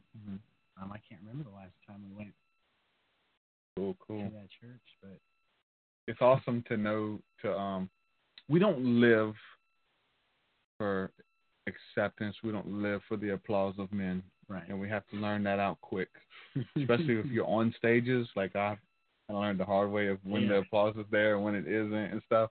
So maybe it's a little bit different from, like, when I say it, I, like, really mean it, because I've had the literal applause of people, and it's intoxicating, but you have to learn that you don't live by the approval or the applause. But when you have someone of, he has some age on him, he's a generation ahead who can smile down and gracefully say, you have the torch, keep running with it, and kind of smile upon what you're doing. We don't live for the other men's approval, but it helps. It helps for people to kind of link arms with you. Say, hey, it's encouraging. You're doing a good job, man. It makes you want to keep pushing. Don't give up. Yeah. Just something that small. Yeah.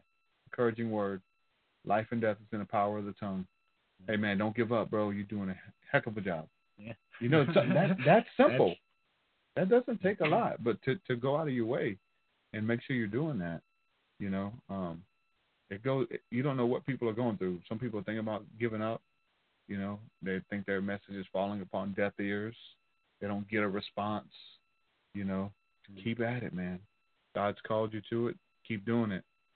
And you have to. And I said a prayer a long time ago that I would show up and do these concerts and things for 3 people, like it was 10,000. And I meant it when I said it, and I had to, hold to that, and know that it's not about the numbers, or it's not about the admiration or the money. Like, there's all kind of stuff that comes in with it. Like, all of this, a part of it. It's tools and things like that. So you can't, like, just deny any part of it. Applause does come. Gratitude does come.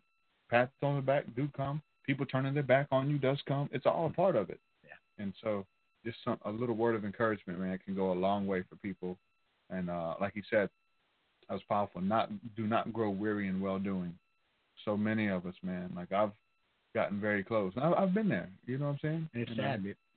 It seems like sometimes the more you try to help other people outside your family and outside of your church family or whatever, like, the more isolated you become, because you're not up, nobody's with you, Yeah, especially if it's friends. You can just, I say you just imagine, but you're linked in with me for a reason. You know what I go through. You know what I'm saying? And they will flat up tell me that what I'm doing is not working. But they don't know. They don't get the inboxes. It's not working for them. It's not working for them. Fine. Yeah, they got their thing. They got their pastors they follow and their leaders and their ritual and regiment. I'm going for the people who don't. Yeah. And people people to see that, So it's encouraging on any level. It's encouraging for you. I mean, for you to support me and to link in with me and let me know you believe in me. And even though we don't agree on everything, it doesn't matter. You're not going to agree with everybody on anything. And to see past that, that's wisdom. To better move past that, not to be like, you know what? Can two walk together unless they agree? Nope. Right? The Bible says, go my separate way because you don't believe in the flat earth or you don't believe in the scripture is clear on flat earth and you refuse it, you reject it. I've dealt with those people, and that's why it sounds funny. It's like, whenever you tell somebody, what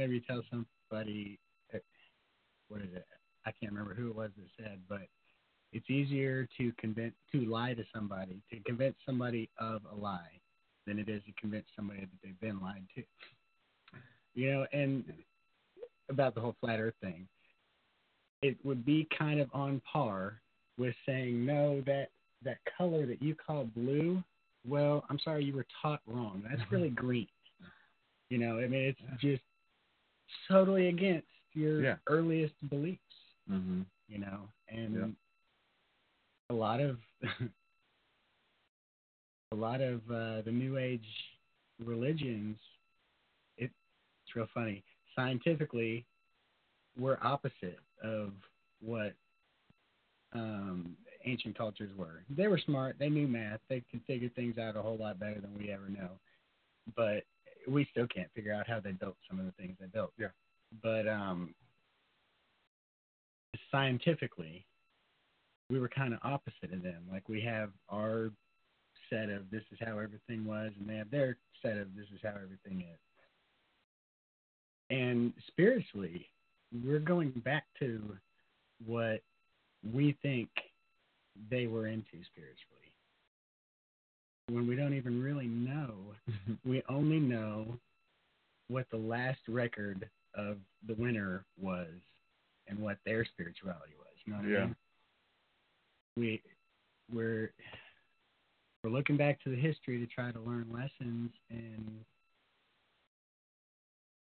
not understanding what we're looking at because there's nobody to explain it to us.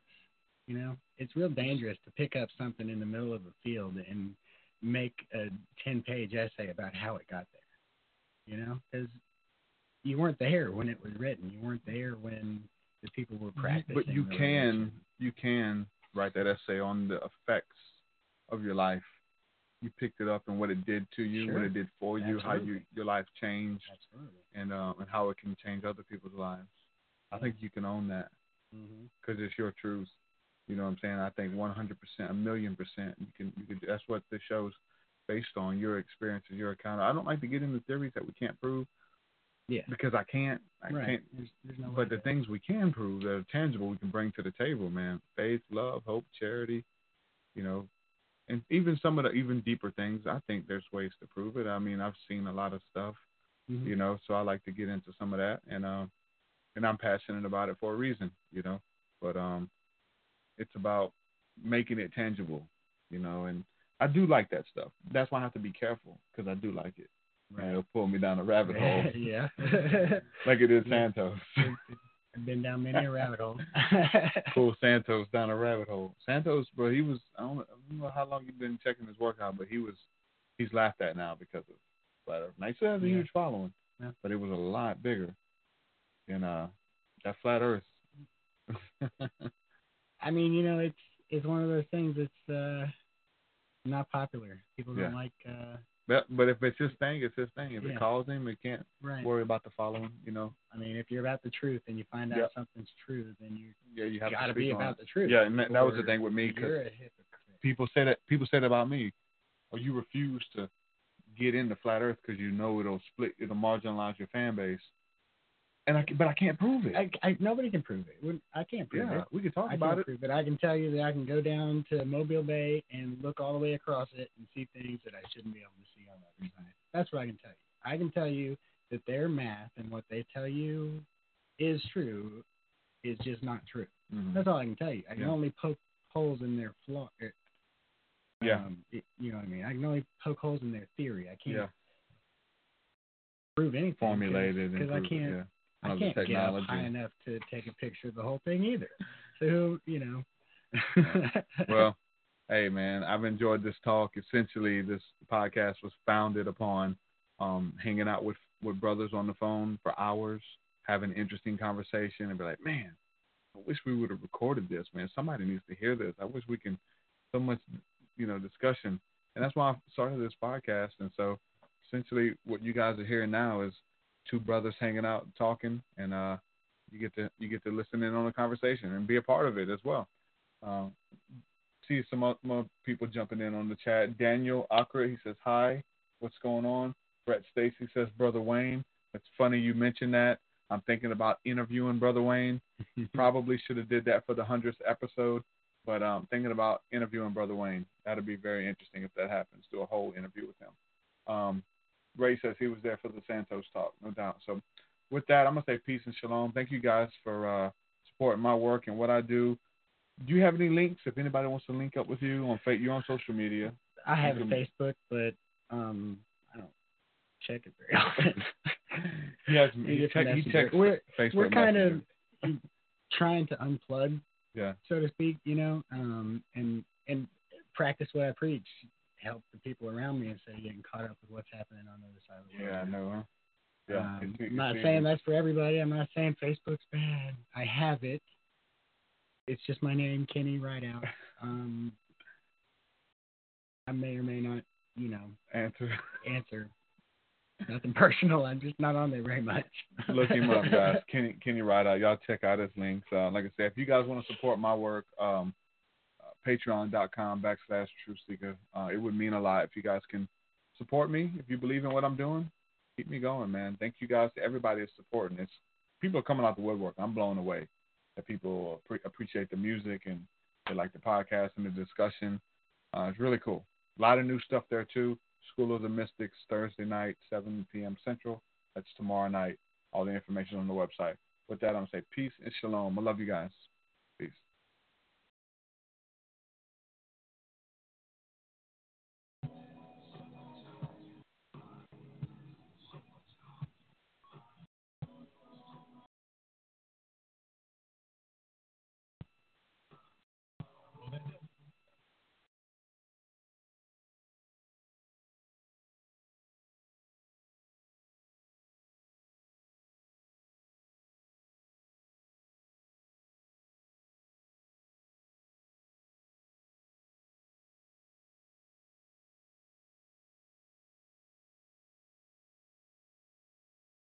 I'm sure it is. I'm glad I did the phone lines. Goodbye.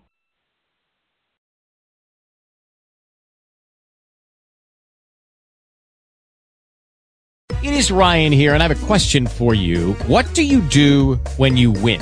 Like, are you a fist pumper, a woohooer, a hand clapper, a high fiver? I kind of like the high five, but if you want to hone in on those winning moves, check out Chumba Casino. At ChumbaCasino.com, choose from hundreds of social casino-style games for your chance to redeem serious cash prizes. There are new game releases weekly, plus free daily bonuses, so don't wait. Start having the most fun ever at ChumbaCasino.com. No purchase necessary. VGW Group. Void where prohibited by law. See terms and conditions. 18+.